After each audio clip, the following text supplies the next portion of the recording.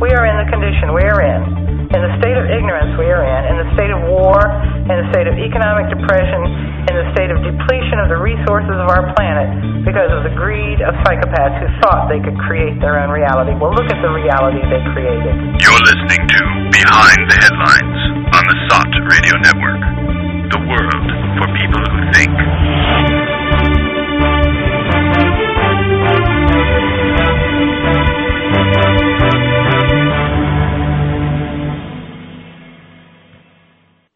Hi, and welcome to Behind the Headlines. I'm Joe Quinn, and my co-host this week is Neil Bradley. Hi, everyone. This week, we are talking to, as you may have read, we are talking to John Ryman. The topic of our show this week is, briefly, who is Jihadi John? But we're not talking to Jihadi John, we're talking to John Ryman. They're very different people. Although they have something in common.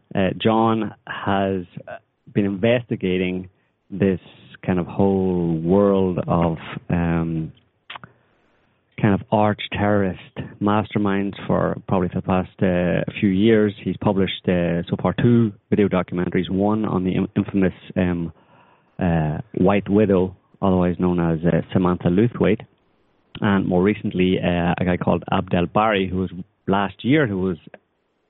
suspected of being the Jihadi John, the guy who likes to make YouTube videos of him supposedly beheading Western hostages on camera and terrifying Western populations.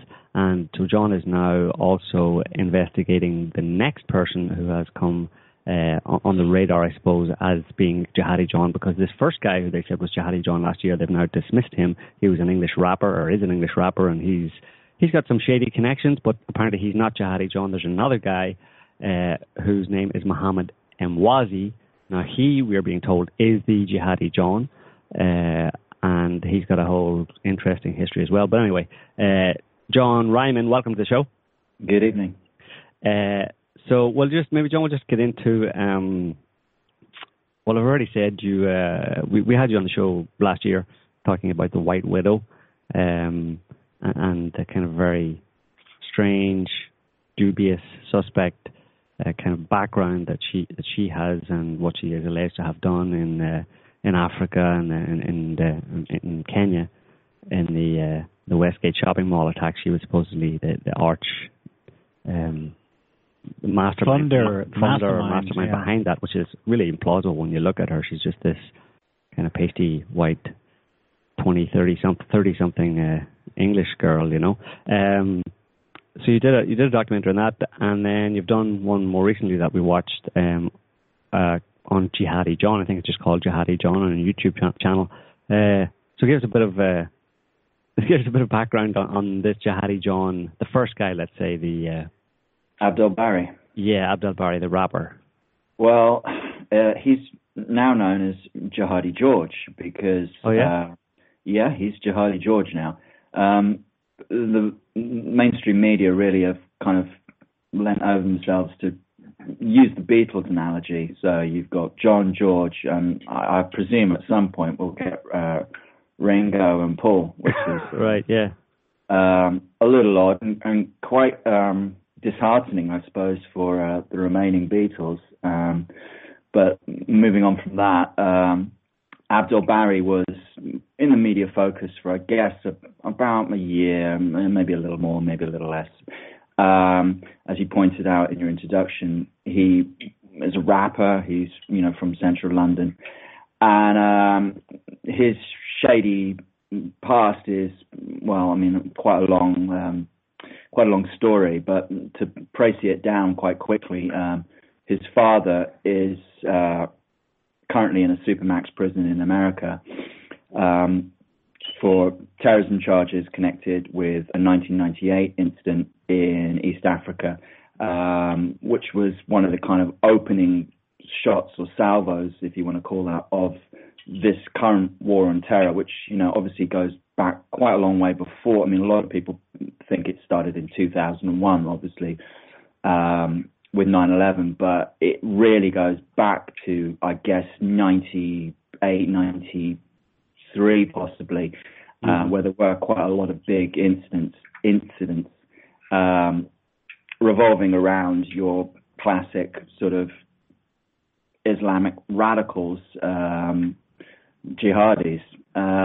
Right. Well, 1993, you had the first World Trade Center bombing. Exactly. Yeah. That's really where I would sort of pinpoint the beginning of the Grand Theatre. We'll get onto. I hope we can get onto this whole idea of it being theatre, because I've kind of come to the conclusion now since I last talked to you that it's all pure theatre. You mentioned Samantha Luthway. I don't want to deviate too much from your question, Abdel Barry, but Luthway, since I made the documentary on Luthway, the only news of significance that's really come out about her is she popped up in Ukraine. And the minute I heard that, I thought, come on, we're going off into, I don't know, pure fantasy land.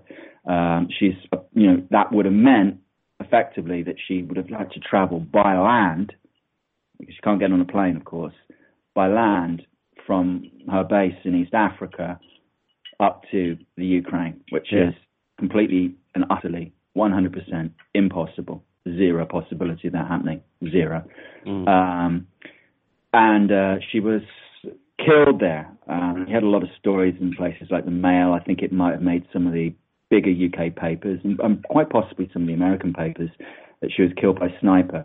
And then was this on during the coup last year in Ukraine? Yeah, it was revolving around some of the the ongoing trouble / war, that's been going on there. She just I don't have a lot of info about it because I just completely dismissed it. I didn't really want to dig too deep in it because it gives me a headache thinking about it. It kind of boggles the mind what a jihadi would be doing in Ukraine, I mean, at that point, you really have to kind of, if that's not a flag directly in your face that this thing, from the beginning to the end, was pure theatre, then I really, frankly, don't know what more you have to present to people. I mean, I don't know how much more evidence you need to give people. So I've sort of, the Samantha Luthway thing, I'm done with as pure theatre. The Abdel Barry thing, he's been shuffled off.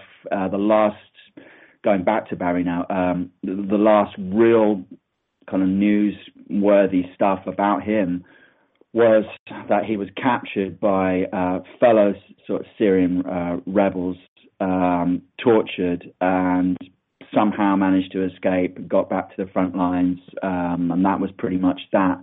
He's been kind of shuffled off into the background now. He's kind of exited stage right, and we have a new character now who's been introduced stage left, which is Mohammed Emwazi, and that's really, I guess, our starting point tonight. Really is how he's popped up, where he's popped up from, who is he, what kind of background he comes from.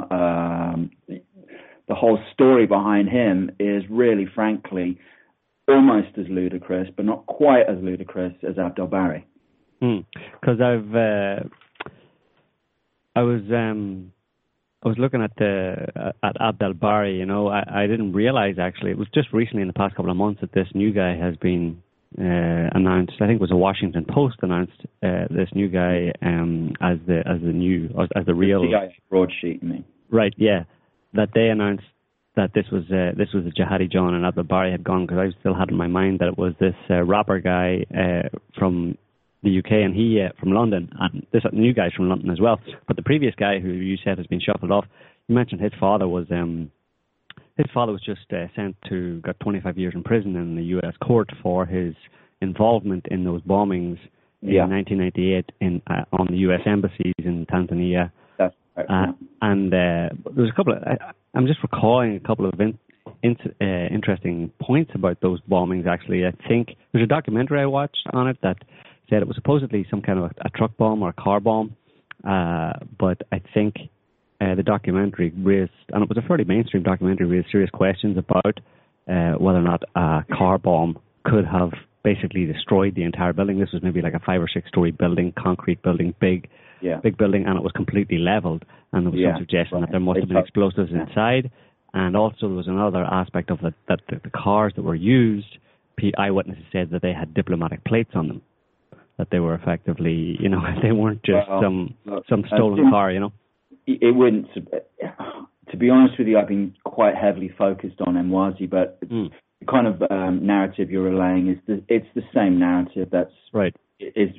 When you look at 93, 2001, the Oklahoma bombings, there's, to be honest with you, anyone with a shred of intelligence, it's impossible. And to believe the official story. To clarify that a little bit further, Emwazi, we can introduce him into this kind of whole point of discussion here. Emwazi is supposed to have known, unbelievably, he's supposed to have been in touch with, contacts with, known some of the people involved in the 7/7 attacks, not the original 7/7 attacks, because there were two.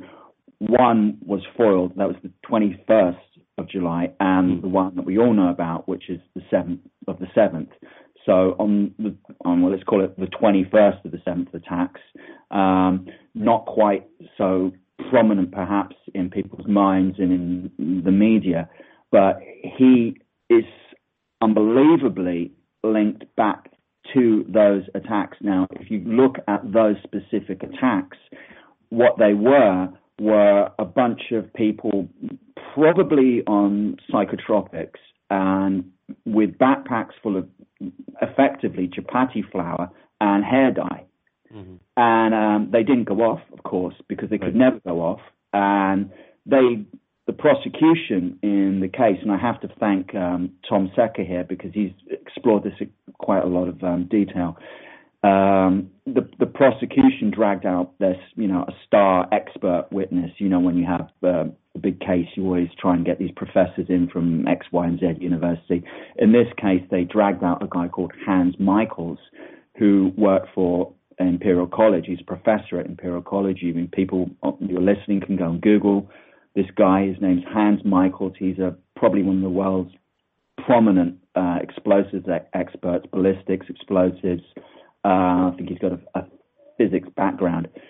But his basically testimony was complete and utter nonsense. The bombs could never have gone off.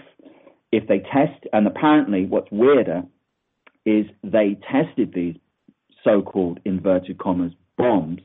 The people involved in 21/7 tested these backpack bombs, and the same thing happened. Nothing happened. So effectively what you've got is a guy standing on a tube train with a backpack. He lets the thing rip. The detonator cap does go off. It knocks him off his feet. A few, sparks go off, whatever. Nothing else happens. Everyone involved gets 40 years.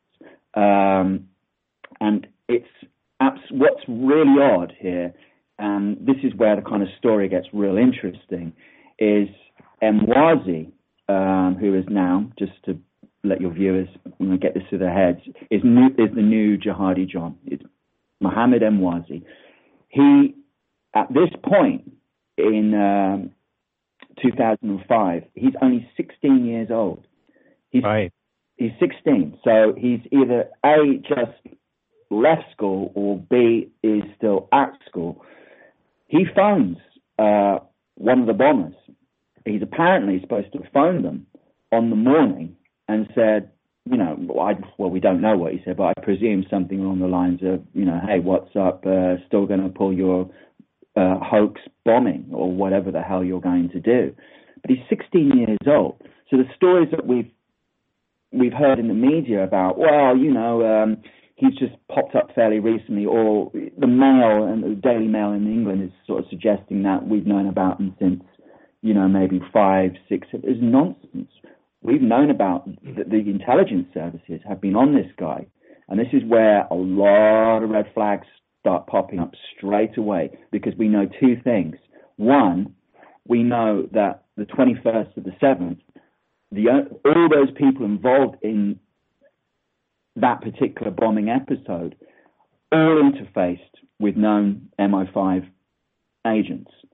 Mm-hmm. Then we've got Emwazi, 16 years old, ringing up one of them, Now, I don't know about you, but I find that pretty odd, and I'm still trying to establish whether that story is planted, whether I can substantiate that, anything to do with that, because if it can be substantiated, or if it has some weight to it, because just because it happens to pop up in the mainstream media doesn't mean diddly squat. Really, it doesn't mean anything.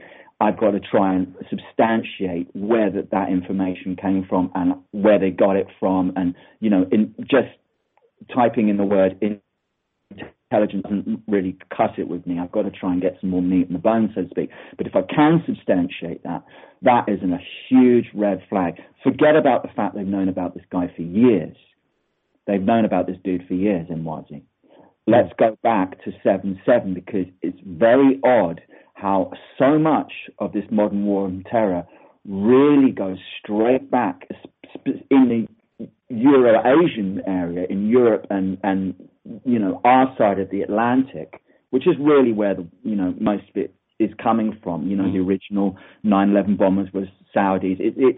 It's coming. They're not It's not coming from the North American side of things. It's coming from the Euro-Asian side of things, and it's surprised. I've come to the conclusion that a lot of this modern war on terror isn't actually organized or primarily directed or organized via Washington. It's organized and directed via London, and I think this Mwazi thing is and the 21/7 link. If he did call some people on the day on 21/7, who we know for a fact that 21/7 is at best a hoax, and worst case scenario is pure theatre.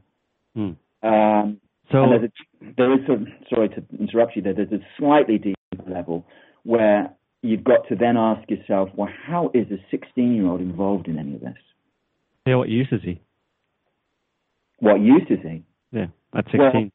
Well, look, that's the question. It starts to get really, I guess, quite interesting for our listeners, and quite dark, because I'm now going to introduce another little area which might blow your mind a little bit, which is all verified, can all be Googled up. It's not speculation in any sense of the word. It's all fact. The school that he goes to, Mwazi goes to, is a little hotspot of kind of radicalism. They're 15-year-olds, they're 16-year-olds, they're 14-year-olds.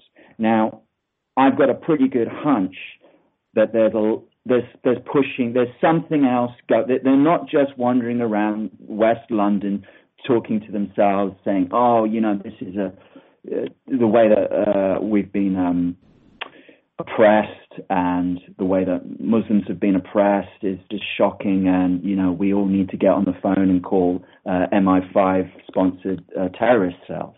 I'm not buying that, because there's a couple of other dudes in his school that go off and do things. But where it gets really fascinating is the woman who is in the head mistress of this school, which I've got to think now, because it's a lot of this information is fresh for me, is I can probably go away and get it later on. No, it's okay, yeah.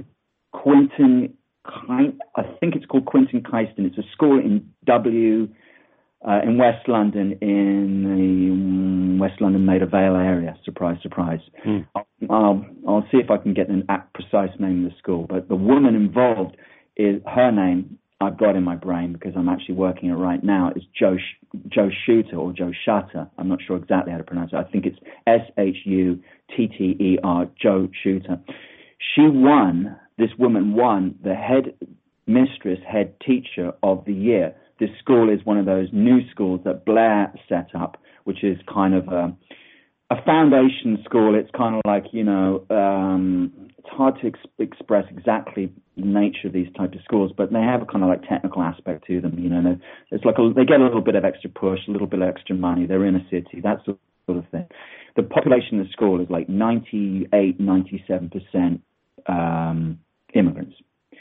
And this woman is, obviously with a name like Joe Shooter, as a white woman. She gets busted, I think in 2012/2013, for embezzlement. She is embezzling left, right, and centre, taking as much money as she can possibly get.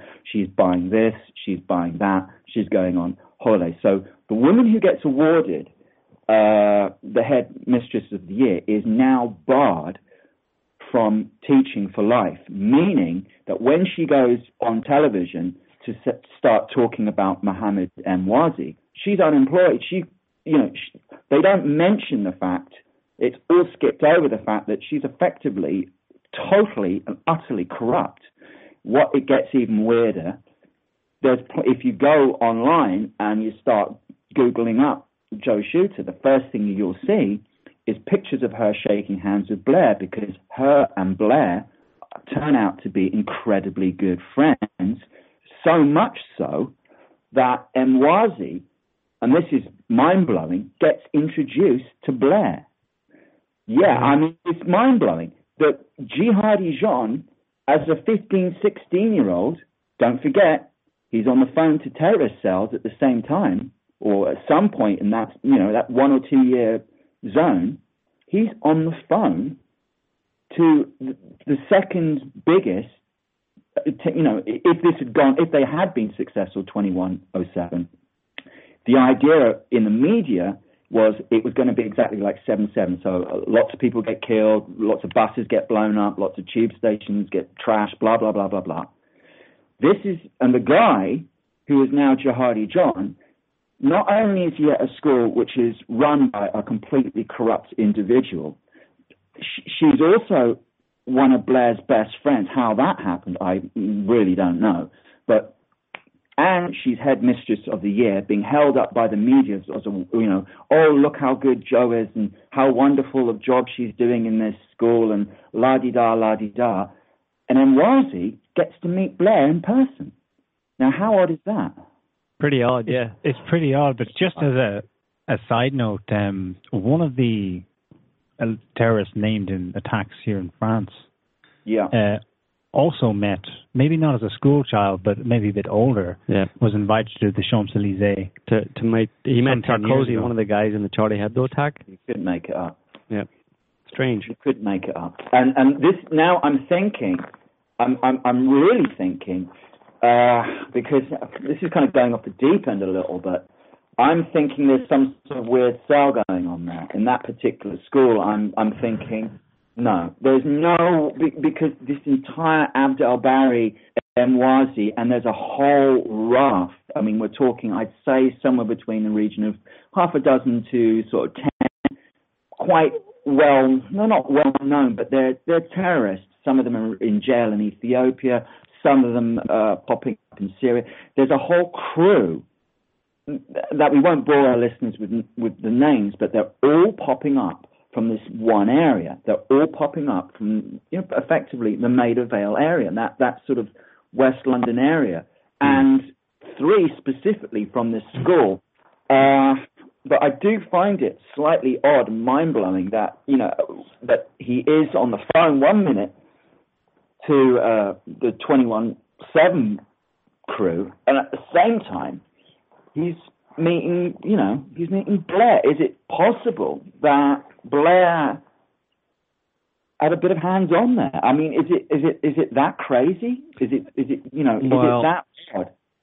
I don't know. I mean, for me, this whole area of where these terrorists, so-called terrorists that have been in the news over the past number of years, where they come from and how they get to be, held up as these.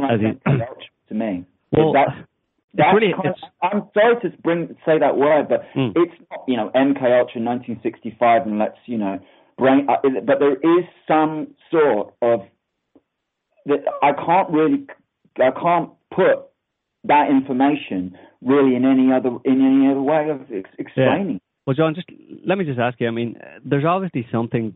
There's a commonality among all these people. I mean, even going back to the London bombings and this Jihadi John guy and the White Widow and even the guy what's his name? The guy who killed the soldier. The soldier. Michael Abdul. Abdul Lajo or something. Yeah. Someone say it. Yeah, that guy. But the thing is, all these people have a history of having contact. We know that they all have contact with British intelligence, right? At some point in their past. So the question is, I can never get past that in terms of trying to identify just what the process is from where they are being harassed or they're first contacted by the establishment authorities quite a long time ago, or quite a long time before they come to profile in the media as having carried out a terrorist attack or whatever. What is the process that happens between that first contact and them appearing in the papers? Well, I mean, look, there's absolutely no doubt now, okay? I mean, we're going to get on a little bit deeper into Emwazi's specific contacts because it's a long story and it drags out. His MI5 contacts, inverted commas, drag out for effectively his entire adult life from what I can make out. But to answer your question, you've pinpointed it exactly. How can I phrase this correctly? They all interface. All of these characters that were thrown up into our 1984-esque media, they're all at some point, the only contact they have with the bad guys, i.e. Al-Qaeda or Al-Shabaab or ISIS, is through our friends in the intelligence services. That's the only contact. So to give you an example, I'm Mohammed Emwazi. You're another fellow radical. I want to become, or I'm a little nutty, or whatever. I'm espousing some opinions. You approach me as a fellow sympathizer, whatever, and you're the intelligence services. There's another person somewhere further removed that is kind of the organization, i.e. ISIS or Al-Qaeda, but we never actually, the only way through to that, the only way through you go is through yourself. You're the intelligence services. It's like all of these characters all seem to have a conduit through the intelligence services. Every one of them has had contact with the intelligence services. Now, that's not a coincidence. We can't be letting them they slipped through. We've just been monitoring for 10 years, but they slipped through. He just slipped through. This guy slipped through, that guy slipped through. Come on, it's quite obvious what's happening. The slipping through process is what's supposed to happen. That's what's supposed to happen. They're supposed to slip through. Well, we know quite a lot actually from the US, but also from the UK recently, in terms of in the US, the FBI terror plots.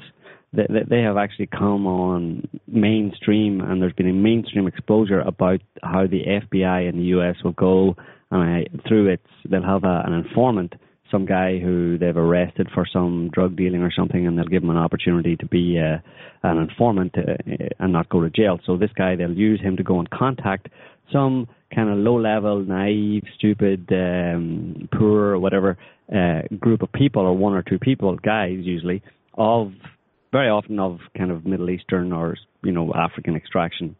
And this FBI informant will coach them in basically joining up to, say, Al-Qaeda. They suggest to them that they might want to, join Al-Qaeda, and then they might want to think about blowing something up, and here's $50,000, and here's some boots, and here's a bomb, and go and push the button, and boom, we caught you, it's a fake bomb, you try to blow it up, you're going to jail for life. I mean, it's well known that's the way it happens in the US, and I think there's been recent exposure about the same thing being done by MI5, but that's one thing in the sense of that's got a start and an end, and I know they're just going to use this to bolster the threat of terrorism. But these guys, it's a closed situation. They know they're going to expose them, and they know they're going to take them to jail, and that's it. But there's something maybe different with these guys like Emwazi and Jihadi John, etc., who go on to actually carry out terror attacks, or then or act like Jihadi John as a spokesperson for ISIS. We don't know that Emwazi's done anything, and we don't know that Barry's done anything. So we shouldn't, look. Right. I know exactly your point you're making there, and I totally agree with you. There's no doubt that that's the process that's been happening. You can't have a war without an enemy, and we're going to have an enemy, and it's this is the process that's clearly happening. I think your question is how are some of these somewhat intelligent people falling for it, or how are they getting them at such a young age? Yeah, sort of, but maybe not. It's like, how do they handle them in the sense of how do they get them to? There's more manipulation involved, and it's more covert, and it's more ongoing. I mean, getting someone to actually, at least appear to carry out a terror attack and stuff. Maybe it's not that much different, but there just seems to be something different in the sense of they're not arresting these guys and putting them in jail. I mean, they haven't just set up Emwazi or Barry. They haven't just set them up, taken them to court and put them in jail as terrorists. They're being used. Why would they? That would be self-defeating. Right. So they're a slightly different category, Well, look, another example is, someone like Jihadi Jane, which is going back quite a few years now. She is actually an American. She's just a drug-addled kind of idiot, and the process that you've described earlier on, where, it's sort of like, look, you can either do X, Y, and Z for us, or you can spend 10 or 15 years in a kind of, a slammer in Louisiana. Which one do you pick? There's that simple process going on, I think. Then you've got a family type process, which is much darker, I think, and much. I'm leaning more towards this now. That it's very, very kind of hard to put into words. But let's just look at Emwazi and the facts behind Emwazi, and maybe together we can try and come to some form of, I guess, speculative conclusions. He's 16, okay, when the mainstream media, i.e. our intelligence services, because they're the same thing, obviously. They are the same thing, no matter what people say. The mainstream media / the intelligence services say he's contacting a terrorist cell involved in 2107. The 2107 guys, okay, 2 of them have no fixed address. So you work it out. They're losers. Okay, not saying that everyone who's homeless is a loser by any stretch of the imagination, but they're not, they're not cashed up in the house. These are pretty desperate people. They're probably, some of them are illegal immigrants. They're probably off their minds on some drugs. One of them was actually involved in drug importation. We know that Lindsay was involved in drug importation as a very young individual, as a 16, 17, 18-year-old. The guy's got an importation charge. This is, Lindsay on the original 7-7. So there's a pattern there where you're getting very, as you pointed out, very vulnerable people at a very young age and putting them through the conduit like that. And Emwazi doesn't quite fit into that because he goes to, the guy goes to Westminster University. He does, pretty well in his, I think he gets a 2-1, he does his computing science degree, all the rest of it. And one area, I think, of one way that possibly intelligence services have been targeting this particular area of London is definitely through gang culture. And I've touched upon this in the Abdel Barry thing, and more specifically in the Samantha Luthwaite video. There has been, without any shadow of a doubt, an organized effort to recruit and to condition.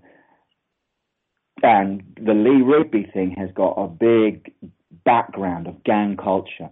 They had, they've got specific people there trying to get into gang culture. I don't know how they're doing this. I would have thought possibly through social services somehow. Or through probably more likely the police, but getting people who like to put on a baseball cap and want, because the thing about Emwazi is he's supposed to have gone out as a 16, 17, 18-year-old beating the crap out of people in Belgravia in central London, which is quite a posh area, you know, and usual sort of stuff. I'll have your phone, la-di-da, la-di-dee. And I think that is a possible conduit, a way in, you know, a window there. So, you know, it's probably a panoply of ways in. You've got sort of effectively the very vulnerable people, drugs, homelessness, illegal immigrants, gang members, but the percentage who are actually full-on radical Muslims who really would go out and pick up AKs and start popping people in a foreign land are, in my opinion, very small. Someone like Samantha Luthwaite, I think, is what I would call the old school methodology, where you've got maybe family network, military ties, and it's just a question of, Samantha, you're a smart lady, here's 50K, get on with it. You know, the story the original point that you made. So I think what we're looking at possibly is kind of like, if you look at, you know, your right hand, you're looking at 4 or 5 different kind of highly effective ways that they've created over the last, say, probably since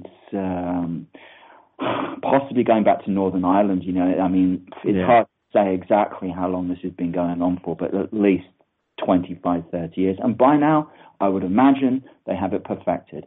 Yeah, John, we have a call on the line. I just want to take it before we go on too long. Hi, Greg from Tennessee. Hey, how you doing? Hey, how you doing? I'm good. Do you have a comment, question? No, your show topic asks, who is Jihadi John? And this is my comment. It's a propaganda machine. I mean, are you shitting me? Jihadi John? It rhymes too much. It's like the Hollywood movie John Q. Wake the hell up, people. G.I. Jane, Hollywood BS. I can't even believe you people are even talking about this and attempting to be intellectual about it. Wake the hell up. Yeah, that's a simple answer then? No, it's not a simple answer. What I'm telling you is if we as people even accept the word Jihadi John as even something in the realm of having the validity of a conversation, we're idiots. JJ, Jihadi John, come on, people. Are we that stupid? Are we that stupid? Please.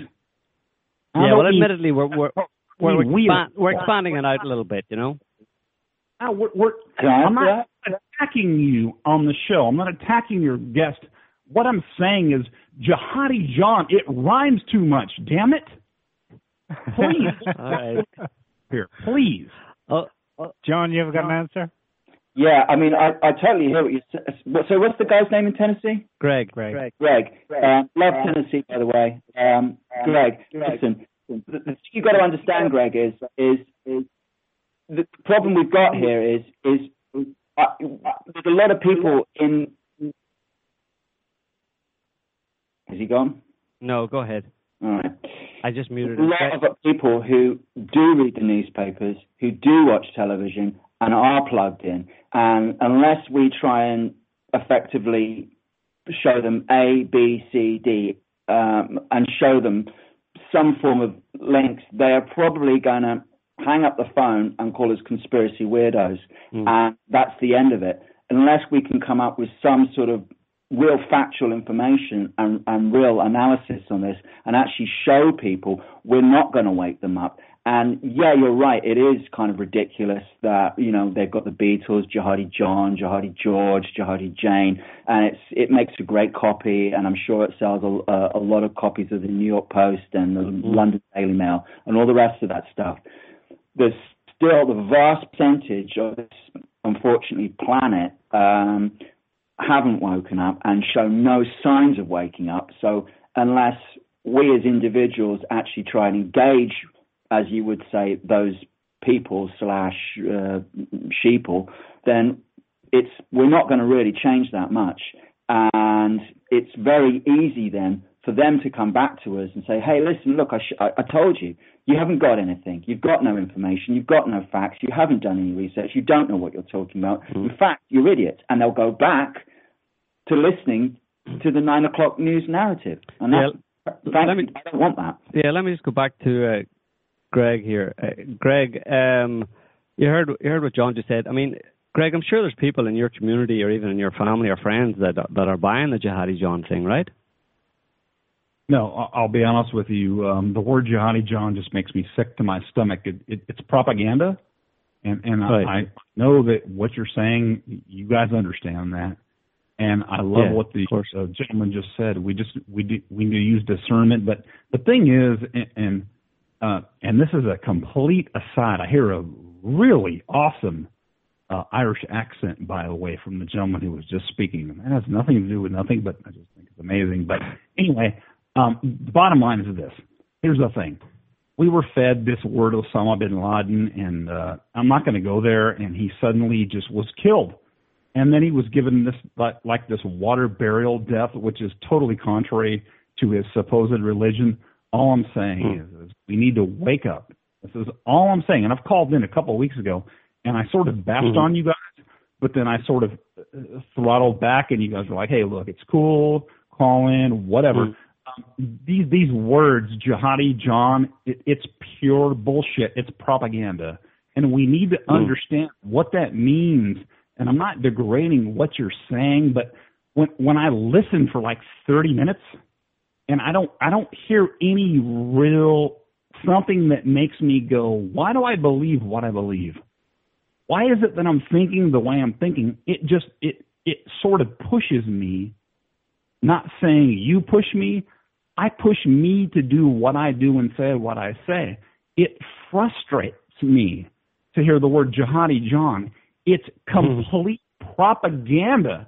And all I'm telling you is if you're going to come on this radio show and use this platform, you have a responsibility to let people know that the word Jihadi John is complete bullshit. And you need to tell people that and explain to them. Yeah, it's just bullshit. Well, we have got there, and I think we're saying that as we're talking around it. We're definitely saying that this is all bullshit. But we're building a case here. You know, we'd like to just be able to say, you know, everybody, Jihadi John, complete and utter bullshit, and have it done and dusted. Over. Right. Next one. Osama bin Laden, complete and utter bullshit.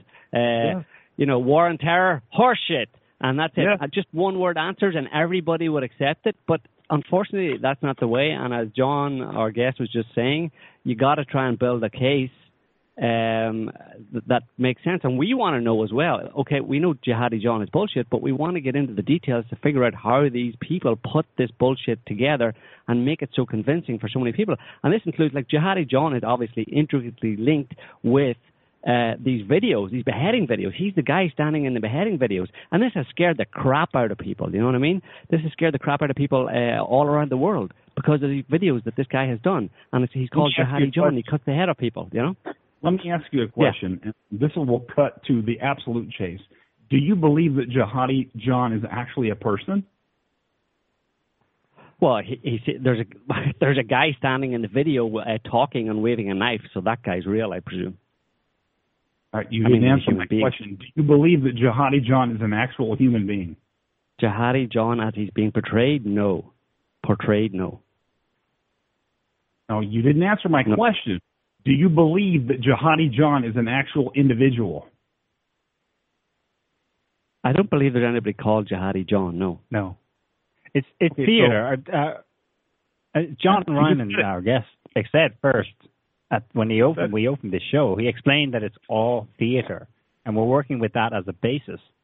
So that right there cuts to your point that it's propaganda and it's horseshit. Thank you. So what I'm saying is the word Jihadi John is propaganda. It's not a human being, right?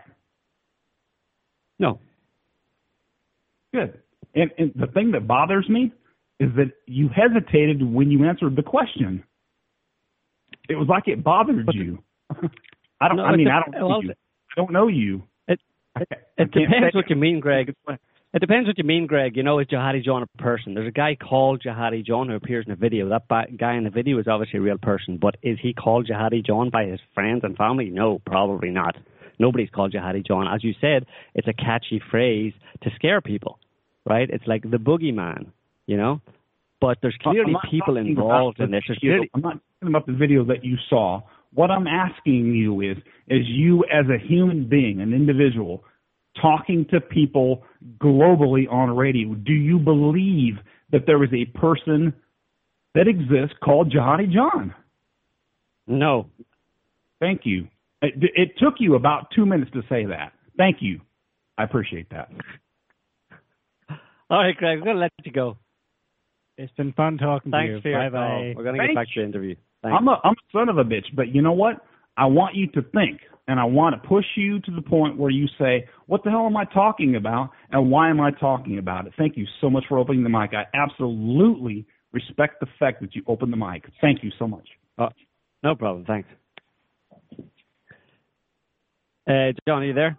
I'm here. Well, there you go. We just got a lesson in not believing in. Well, obviously, I think Greg there was missing the point, really, of what we're talking about. You know, Greg's from Tennessee, and they don't really take much bullshit in Tennessee. Right.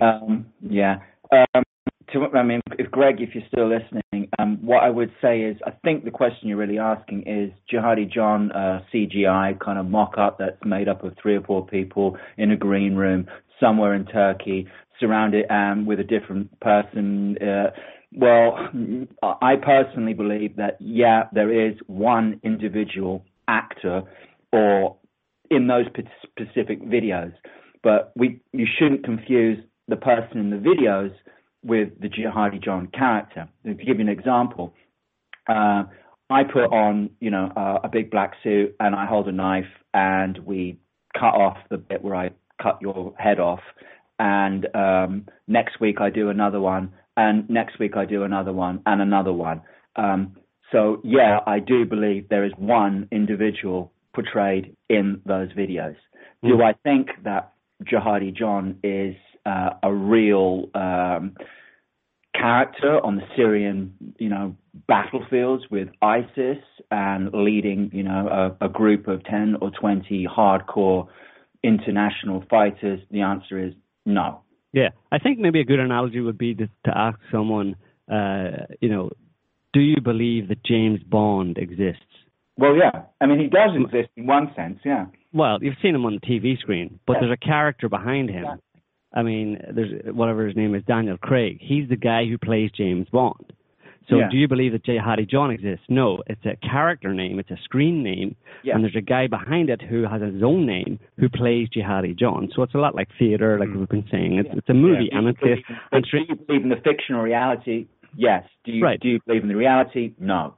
Right, and it's a good analogy because this guy is obviously making videos to scare people. So he is a character on the screen. And maybe we should talk about the actual videos themselves, and I'd like to talk a little bit about, the intelligence services influence quite quickly on Emwazi, because if we are trying to build a case, then we should build it pretty rapidly, I think, or we might get someone else from Tennessee calling in. Mm-hmm. Yeah? Yep. But just to clarify before you're doing it, that this Emwazi and prior to that, the Barry guy, these are... Listeners, these are 2 real people out in the world who have been attached to the character, the persona called Jihadi John, and they very probably are not in any way connected. Right. So this guy, Mohammed Emwazi, who has in the past 2 months has been more or less definitively called the guy behind Jihadi John. We don't know that's the case. He may be being defamed, and we don't even know where he is. But they tried to find. They didn't find Emwazi. Supposedly Jihadi John, the guy in the videos, and I'm sorry for saying Jihadi John there, Greg, but we have to describe the guy in the videos who's cutting off hostages' heads. This guy is the world's most wanted man, supposedly, right? And everybody's out to get him, and the British government is like, we have to get this guy, and blah blah blah blah. And now they've actually identified a British national who they say is this guy, and his name is Mohammed Emwazi. But where he is, we don't know. He may be in Syria. That's what they say. Totally. Go ahead, John. Well, okay, look. Let's give a little bit of... Mohammed Emwazi, the real person, is a real person. Let's just go back to who Mohammed Emwazi actually is and how he's linked in to the intelligence services and the whole umbrella that is this theater. Okay. Starts off, I'll say it, shit hits the fan for him in 2009, okay? He's finished university, and supposedly as a present from his father, which is a bit of an odd present, he gets given a flight and enough cash to go on safari in Africa. Now, I don't know about you, but that's a little weird anyway. I never, no one ever gave me a safari ticket. I wish they did. But anyway, so he and two other buddies come with him. Now, the two buddies that come with him, one is a German called Marcel Schrodel, and the other guy is called Ali Adoris. They get on a plane. Now, this is where our next red flag comes up. Now, don't forget, he's already, at this point, according to the mainstream media / the intelligence services, he is already totally radicalized, totally down with the plot. He's totally been radicalized already. He gets on a KLM flight. When he arrives in Tanzania, which is in East Africa for our listeners, all completely wasted. They've been drinking for the entire flight, 10 to 12 hours. Now, we're already beginning to sound like someone else we know. Yeah, that's right, Mohammed Atta, who likes to drink and certain other substances as well. So they are completely wasted. We know they're all completely wasted because there's loads of witnesses, there's loads of people in the airport saying they were shouting, abusing, every, foul language, the whole lot, barely stand up. And lo and behold, they get denied entry. They get denied entry by the Tanzanian authorities, not because someone from London picks up the phone and says, hey, by the way, we've got 3 terrorists that we've been watching for, I guess, 4 or 5 years, and maybe you shouldn't let them in. Because if you let them in, they might go see Samantha Luthwaite, who's just down the corner, yeah? And that's apparently what he was supposed to have been doing. He was supposed to, according to the mainstream media, going to Tanzania. The safari thing is a cover story because he wants to link up with Al-Shabaab. Al-Shabaab are the bad guys in East Africa, with Samantha Luthwaite, the White Widow, as the poster girl. Mm-hmm. Okay? So, he's wasted. The people in the airport, the authorities, got documents in the video where you can see this, deny him entry. They deny him entry not because he's a wanted terrorist, but because he's absolutely plastered. Then when he gets flown back, he doesn't get flown back, though, to the UK. No. He gets thrown back to the Netherlands, which is in Europe, which is a little bit odd in itself, like just deport them back to where they came from. That's the standard procedure. When you get deported, you go back to the last place you came from. In this case, it would have been London. He flies from London to Tanzania, send him back to London. No.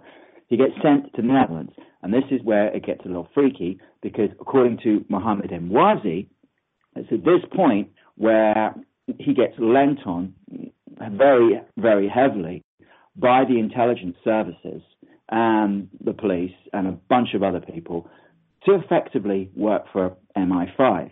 And he gets asked a lot of questions like, what do you think of 7/7? What do you think of 9/11? What do you think of the Jews? Blah, blah, blah, blah, blah. And his response is, the Jews, that's their trip. They can have their religion. I'm not, there's nothing to do with me. It's their private business. 9/11, he says, that was a terrible thing. Those people shouldn't have died. They were innocents. 7/7, he says the same thing. The terrible thing shouldn't have happened. So effectively, he says to the intelligence services, look, I'm not interested. I just want to go on the safari with my 2 buddies. It's a little weird because according to the mainstream media and according to our, the newspapers, which is where a lot of this information is coming from, the 2 buddies are known terrorists or radicals, okay? And one of them is now actually serving time in Ethiopia where he was tortured. That doesn't mean he is a terrorist. It just means he's in Ethiopia, got tortured. He's doing a 4-year sentence. And I won't go into the buddies because, hey, we'll be here all night. Effectively, though, when he gets to Tanzania, that's where he's supposed to have been, tried to have been turned. And his life, if I can use some more naughty words, turns to shit at this point. This is where he gets followed, harassed. The intelligence services go to a future wife or, his fiancée and say to his fiancée, look, the guy's a nasty piece of work, I don't think you should hang out with this guy. She breaks off the marriage. This doesn't happen once, this happens twice. So he loses 2 wives. He loses 2 prospective wives because the intelligence services are on the phone to the families. When he gets back to London, he's getting pissed off. He goes to Kuwait. And when he's in London, he gets some qualifications. He goes to Kuwait. He hangs out there. When he's in Kuwait... He's originally from Kuwait, right? Exactly. He's born in Kuwait. His father's a policeman. He's an immigrant from Kuwait. The whole family are. And they go to London because of the Iraqi war. When shit's hitting the fan in Iraq, in the Gulf War I, they bail out. And they bail out to London. Okay? So, going back to the narrative, he goes to Kuwait. In Kuwait, he does IT work because don't forget, he's got pretty good qualifications. He's a smart dude. When he's in Kuwait, same thing. He gets a bit homesick. He goes back to London. So it's a little bit complicated, but let's just say he's traveling from Kuwait to London. When he's back in London, same thing happens, except this time it's even more hardcore. He's meeting agents, field agents, MI5 field agents are approaching him more or less in the street. And you're thinking, well, how does that work? Well, this is how it works. I want to sell my laptop. I sell my laptop to you, except you are an MI5 agent. And then you, in the process of the transaction, introduce yourself and start pressurizing me. So he's getting really intense, according to him, really intense pressure, about as hardcore pressure as you can possibly get. Right. It's the kind of scenario where shot. It's the kind of scenario where he's feeling like he's under. This is over a period of years where he's feeling he's being harassed and pressured and followed and spied on and all this kind of stuff. He threatens to take an overdose. Right. And really, he changes his name because he thinks, oh, well, if I change my name, surely I'll be able to, skip town, go to Kuwait, hang out, do a la-di-da, possibly even get married. And that doesn't work either. The Kuwaiti authorities say, no, you're not coming in. This time, the Kuwaiti authorities say, you're not coming in because London says you're not coming in because you are, in fact, a terrorist. So now, I guess by now, he's semi-suicidal, pretty probably nuts, I would have thought, incredibly paranoid. And at this point is where he disappears. In 2013, he disappears. And you're thinking, well, hang on. He's being followed, watched so heavily that he's got field agents coming up to him, more or less on the street. He's been that heavily watched, but he's allowed to disappear.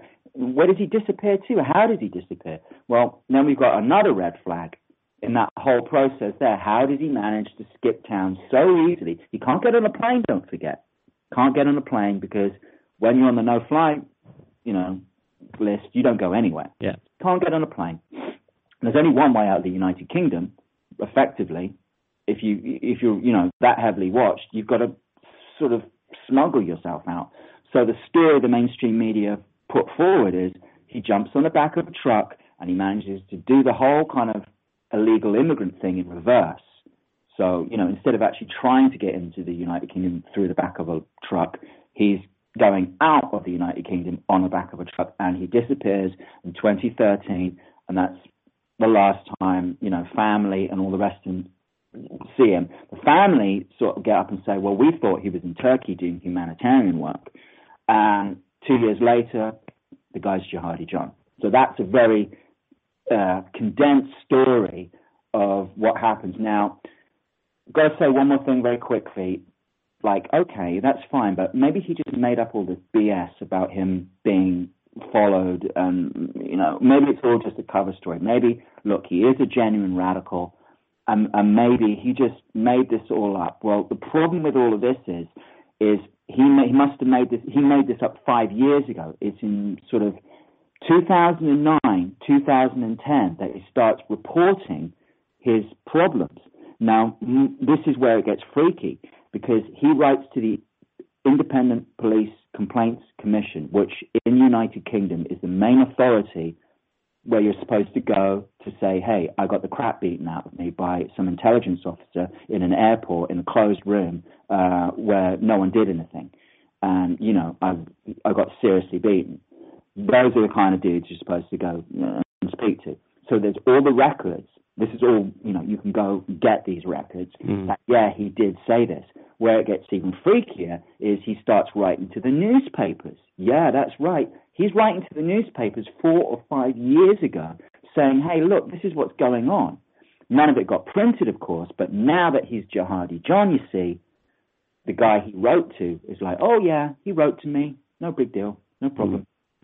So that's, for me, another big flag. And the organization where you can, let me think how the best way to say it, CAGE, C-A-G-E, is an organization run by an ex-Guantanamo inmate who was severely tortured and beaten.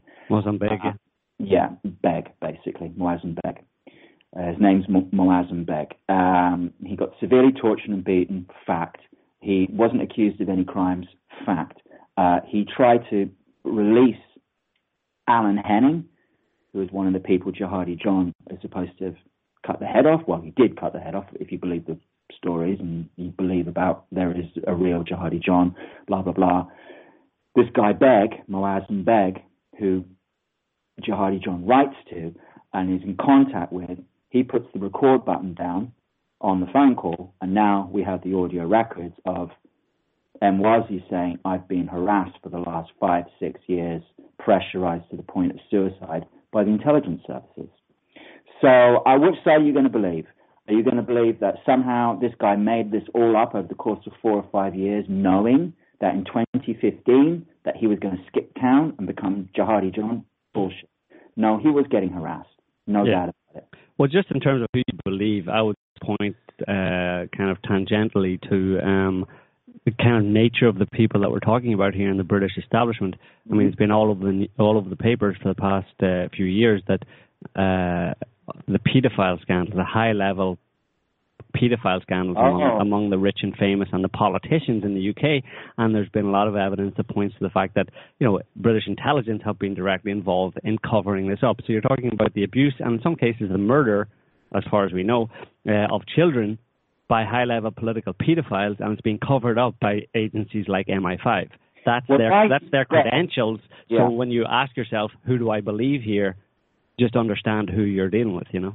Well, now you've actually stumbled unwittingly into the real story behind some of this, because you will notice that the Jihadi John story always pops up on the front page just at the same time where someone like Leon Britton or Cyril Smith or very, very high-level politicians are about to get busted for murdering and buggering little children. It's always the same time. Always, always, always. Mm-hmm. Okay? And there's some sort of, there's some correlation that is, all roads kind of seem to me to lead back to some very, very dark covering. So it's like, we'll put this theater up, we'll put this show on when we really, really have to have a show. And they really need a show right now because they're in real trouble with some of this stuff. And it's going to be I think, in my personal opinion, it's not long before a member of the royal family gets implicated in this. And when that happens, I don't know what's going to happen. Andrew? Well, Andrew wasn't involved directly. Specifically, Andrew, yeah. Yeah. I mean, one of the things you mentioned, CAGE, you know, in this group CAGE, which is, you know, it's Caged Prisoners, their website, and it's run by or started by this guy Moazzam Begg, who was a Guantanamo inmate, completely innocent, tortured, held in Guantanamo like most other people in Guantanamo, completely innocent and tortured for years. and he comes back and he starts this organization to defend the rights of in part to lobby for the rights of people in Guantanamo, but they're also taking on people from the UK who are accused of being terrorists and are being entrapped in the same way that people were entrapped and ended up in Guantanamo. And one of I've watched some mainstream media interviews of representatives from Cage, and when they make this case, which is kind of the case that we've been making here, is that if this guy Mohammed Emwazi, is the guy that they're calling Jihadi John, then they say, okay, so he was harassed by the intelligence services. They tried to get him to be an informant, etc., and they were kind of on his case pretty hard. But how do you then kind of transfer that to him becoming this cutthroat, bloodthirsty head chopper on videos, you know? And particularly in the case when you have people who knew Emwazi said that he was a really nice guy. How did he's a really nice guy, he gets harassed by the intelligence agencies and that turns him into a killer?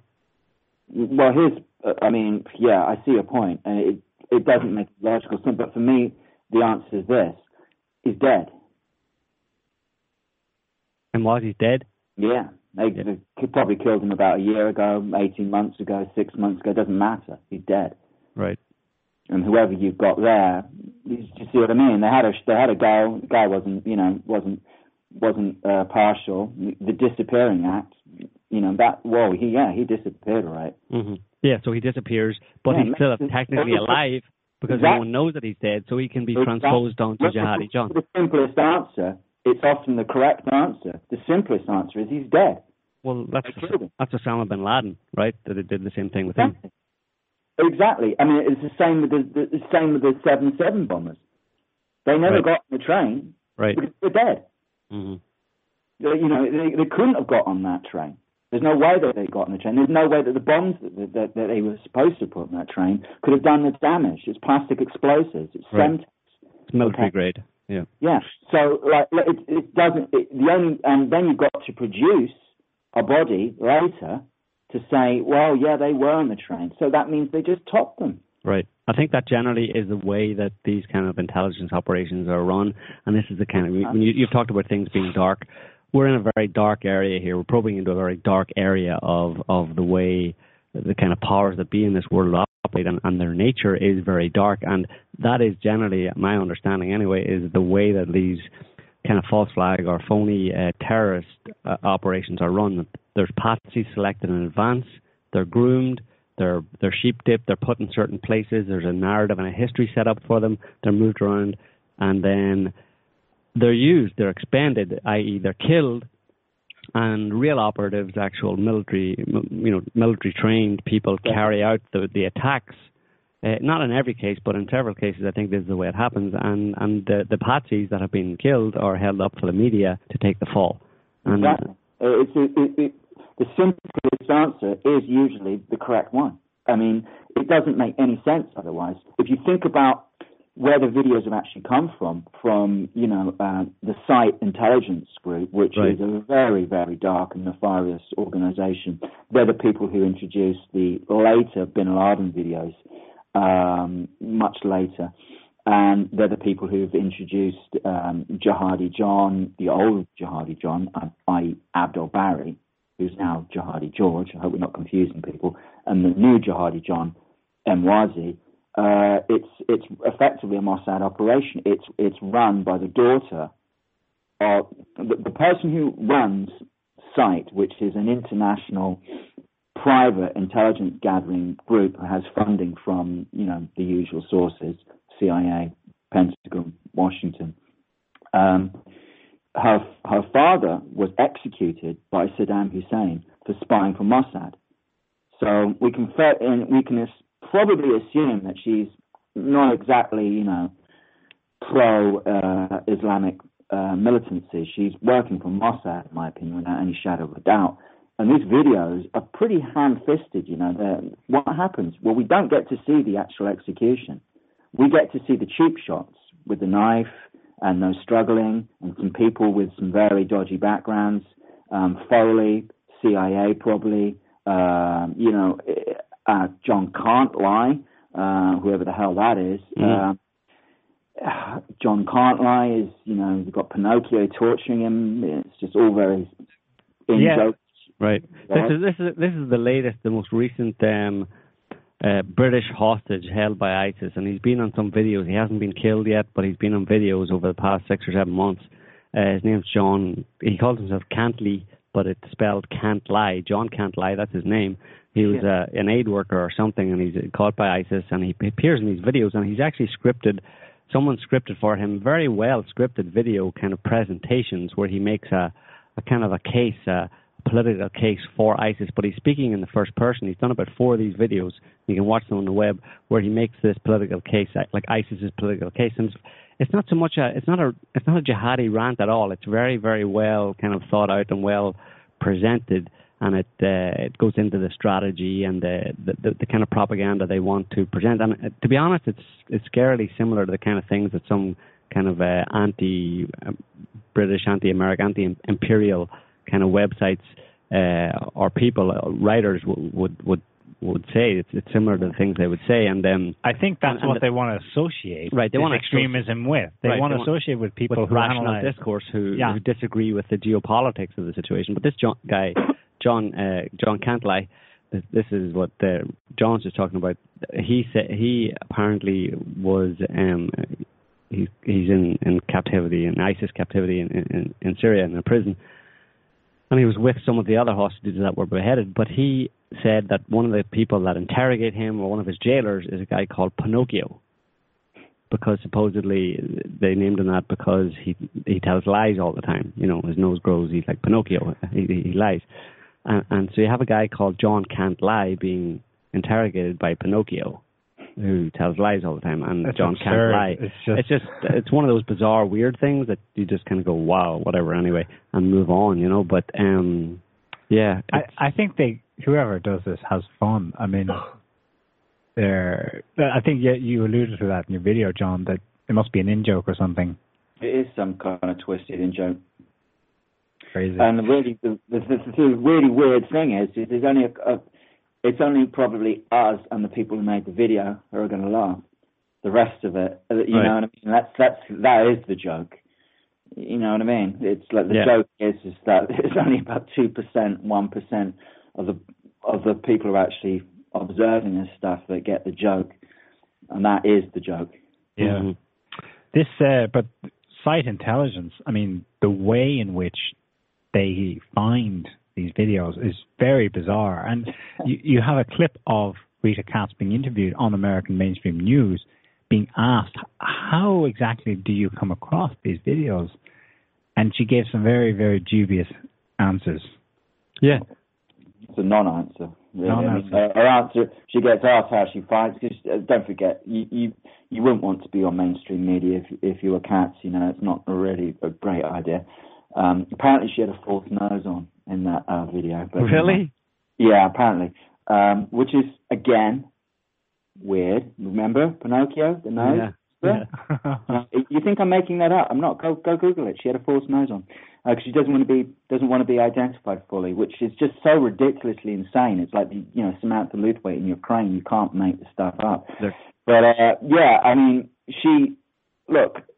we've got this huge 1984 sort of surveillance fascist monster, on both sides of the Atlantic, but we have to use a private organization, pay them a $2,500 subscription so we can access that information. What the hell? The Pentagon have got, spy satellites that can observe a postage stamp on the sidewalk. Why do we, why are we going to this woman? I think it's, to divert, just to sort of move it further off stage, rather than being right in the front of the stage, it's just a little bit of move it further across so people can't quite, think, they've just somehow done their homework and it's not, some bullshit story that has been cooked up by some insane, colonel or something in the Pentagon. Yeah, I mean, she just says, look, we looked and we found it. So it's a non-answer, It's like, what? I mean, you Googled it? I mean, what is... Yeah. Why can't I do that? And it's like, but the real kind. Look, I mean, I always try and get to the story behind the story, and that to me is an obvious thing. Look, it's somewhere in Turkey. They've got an actor. These people are CIA, UK intelligence services, and that's all bullshit. Okay, fine. That probably 90% of our listeners can deal with. But there's like always another sort of level back that's the real meat. And one thing I think we should touch upon is how Jihadi John is being identified, or how has he been identified, and why is it important that he's identified? Well, what's the technology that's identifying him? Remember the stories in the paper with, we've got, biometric analysis, and we can analyze the face, we can substantiate who he is from that, and we've got CIA mock-ups of what he might look like and what he might not look like. And what that really is doing is the real...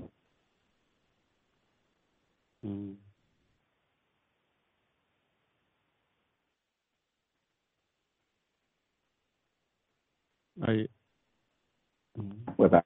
Yeah.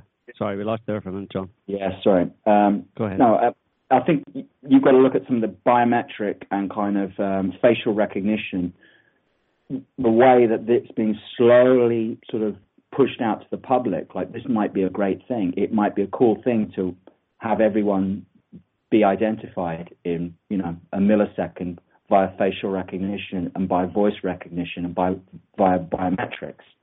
And that, to me, there's something there in the background there that's being pushed forward a little bit harder, because, I mean, the classic writer in all of this is, of course, Orwell.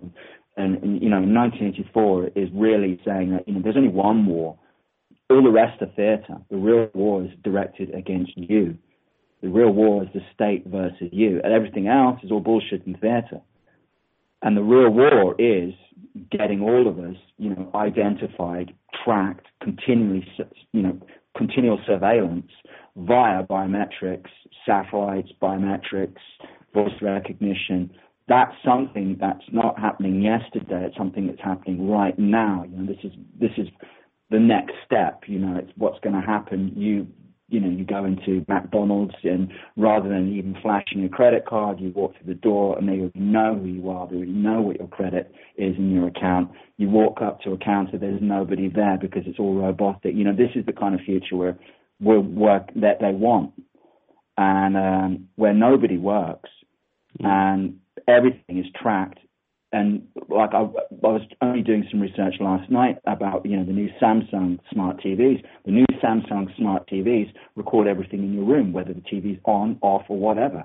It's a continual process of invasion, and that's really been the story behind the War of Terror. There's been no other story. It's been a story of just complete obliteration of whatever rights that you had.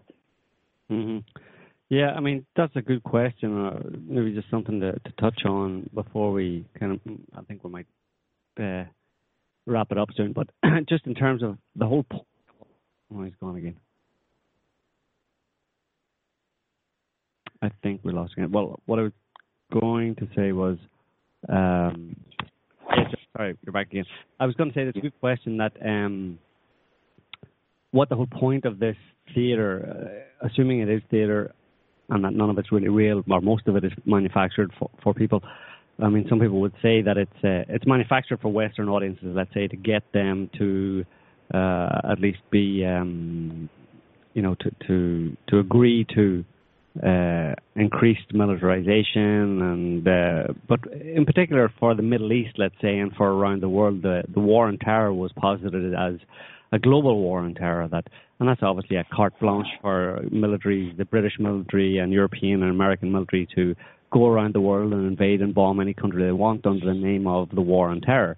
So that seems to me to be a good explanation as to why there is all of this theatre, why they need to scare people. But you're saying that it may be something more in the sense of there's that maybe, but it may also be in terms of control of the people back home for some other reason that's not necessarily imperial in nature. Absolutely. There's no... Look, a lot of people say, well, it's about ring fencing the existing, resources that are available in the Middle East. And to be honest with you, we kind of achieved that quite some time ago. I mean, Saudi Arabia, client state; Israel, client state; Syria, about to go. Most of the North African countries already gone. Who else has got oil? Well, not struggling. Yemen. Yeah, East Africa. I mean, wherever there's resources, let's be totally honest, we've kind of already got locked down. That's not too difficult to do when you've got a couple of daisy cutters and huge armies. I mean, but I think that the real story is a little bit further in the future. It's probably about maybe 10, 15 years in the future. And that's going to be, well, you can see it happening now. I mean, another thing I touched on in my video is the whole anonymous thing. No matter whatever you may think of anonymous, they are an organized form of protest for anyone, I guess, to be involved with. All you really need is a computer, and that's about it. And they are attacking, I guess, what we call the establishment. And I think the Jihadi John story, the efforts to link Jihadi John number one, which is Abdel Barry, to Anonymous, was very clever because it tried to tie in a whole disparate or a whole range of opposition groups into one little BS story. Don't forget, because Abdel Barry is supposed to hang out with Anonymous, supposed to hang out with hacktivists, and are there ISIS fighters who are ex-Anonymous? I mean, because they're always doing cyber attacks, and don't forget that.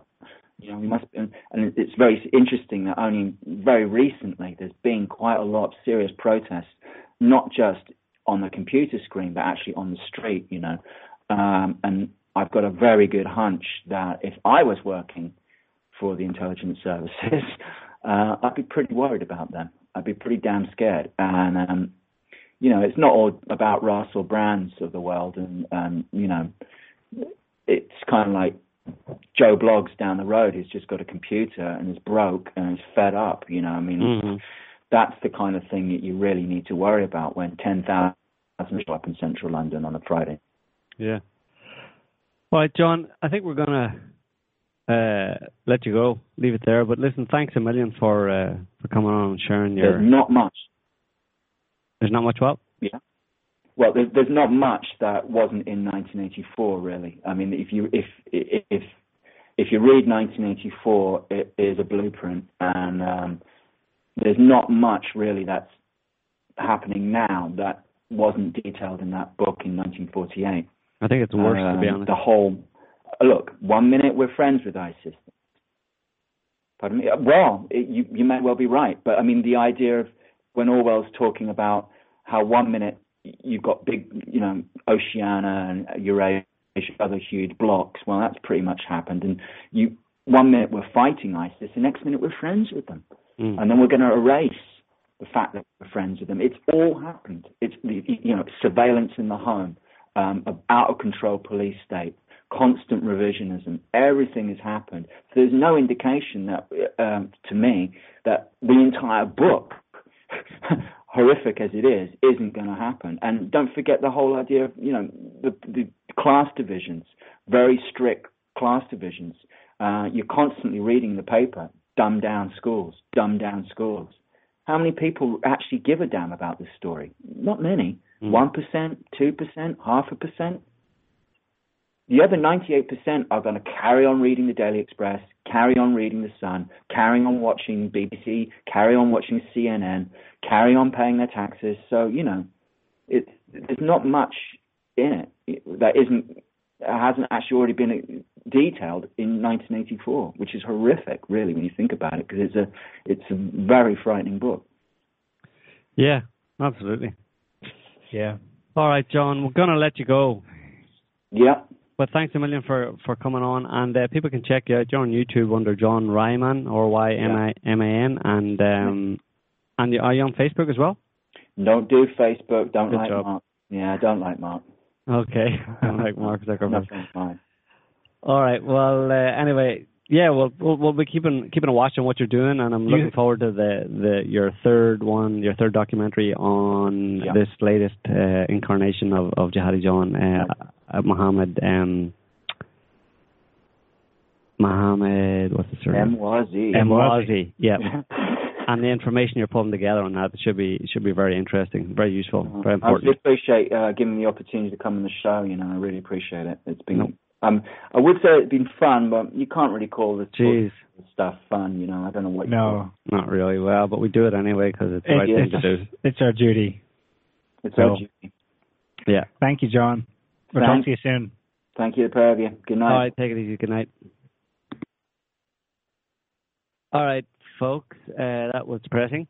So we hope it's probably a good time to lighten things up a little bit as we have been doing recently with our old friend.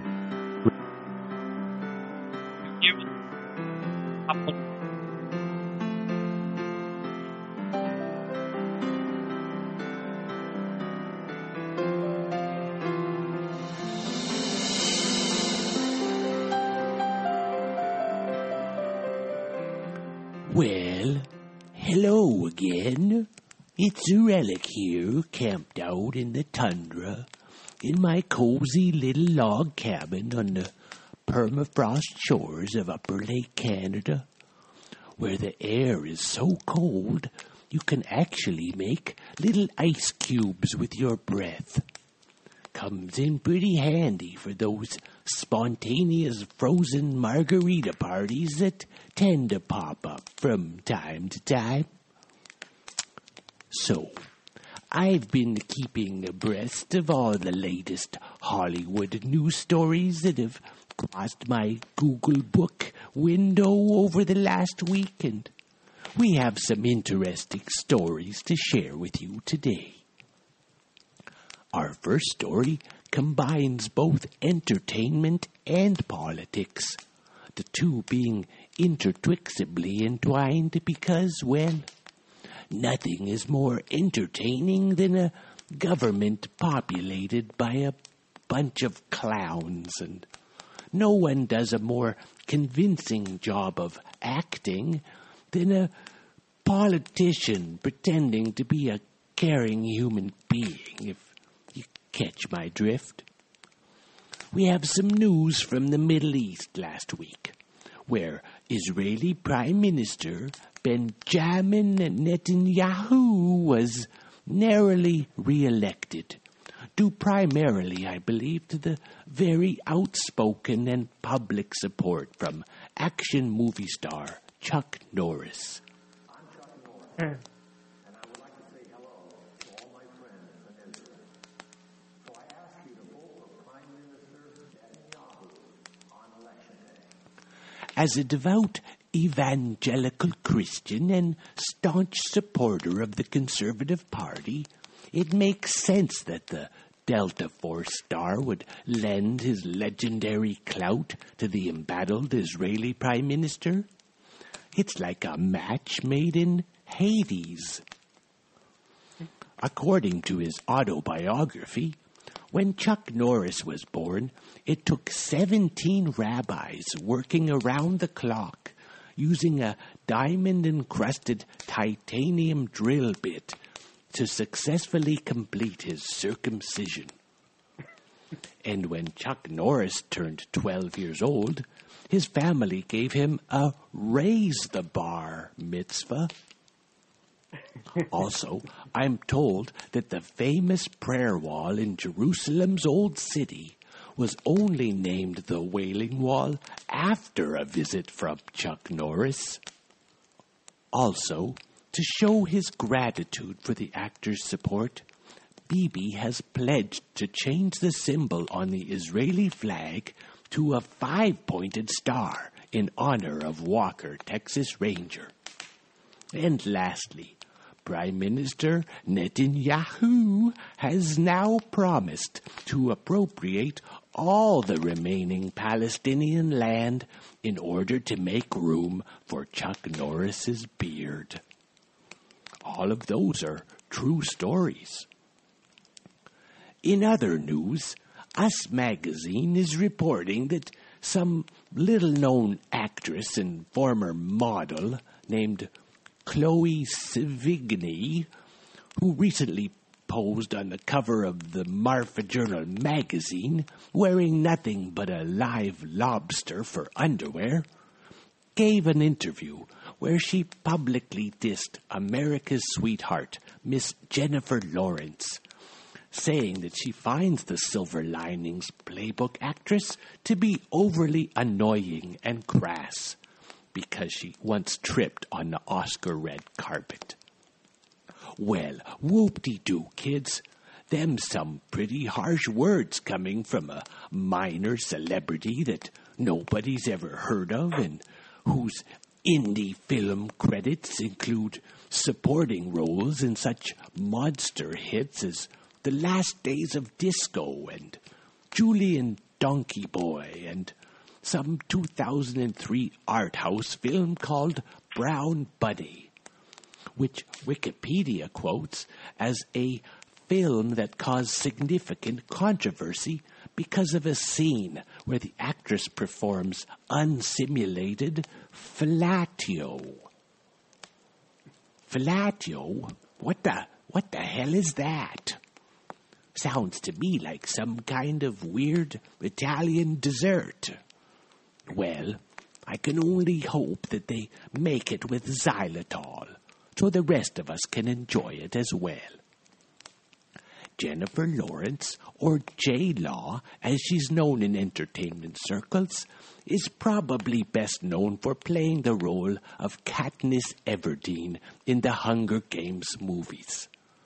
And if you're not familiar with this series of young adult novels, The Hunger Games tells of a group of alienated teenagers from poor and disenfranchised neighborhoods who are pitted against each other with improvised weapons in a violent fight to the death.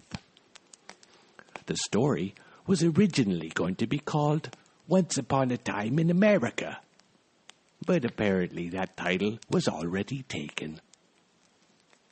And our last story for the evening, according to the BBC, the wife of Prince William, heir to the British throne, Kate, the Duchess of Cambridge, has paid a surprise visit to the set of Downton Abbey this week, touring the makeup room and costume department, and she even watched a live scene being filmed. Well, who better to set a prime example of the archaic British tradition of uppity lords and ladies lounging around doing nothing all day, other than waving at the plebes and mistreating lowly servants and reinforcing the division of class by birth, than a member of the actual royal family. She'll show them how it's really done. And why do they call it Downton Abbey anyway? It's set in the English countryside, and there's no monks or nuns anywhere to be seen. Talk about a case of false advertising. Maybe I'll write them a letter to complain. Continuing on with news of Downton Abbey, according to the CBC, Dame Maggie Smith, who plays the haughty and formidable matriarch, Dowager Countess, has hinted that she will be leaving the show after next season. A classic character and fan favorite, Lady Grantham's many acerbic and witty one-liners are sure to epitomize the notion of the zinger for years to come. Why does every day involve a fight with an American? Oh, Cousin Violet, you're a gal after my own heart. I swear, if I was only 30 years younger, you and I might have had a thing going on. Well, in case you didn't know, dear listeners, old Relic here will be turning 107 years old next month. And the doctor says I don't look a day over 99. What do you think, Master Yoda? When 900 years old you reach, look as good you or not. All right. I'll try and keep that in mind. No, try not. Do or do not. There is no try. Indeed. Well, that's all for this week, kids. Until next time, it's old Relic here, throwing some more kindling into the old wood stove and saying, always remember, keep your feet on the ground and your eyes on the stars. So there you go. That was from Relic, his latest fantastic, very informative and very accurate pop culture roundup. 107. I didn't know he was that young. Actually, I thought he was about 120 at least. But yeah, he's obviously he looks good for his age. He does look good. Yeah, we've met him and he's pretty spry looking actually. Anyway, I think we're going to leave it there for this week, folks. Thanks to John for being our guest and for having a chat with us. And thanks to our caller, Greg from Tennessee. Always welcome, Greg. And to our listeners and chatters. We will be back next week with another show.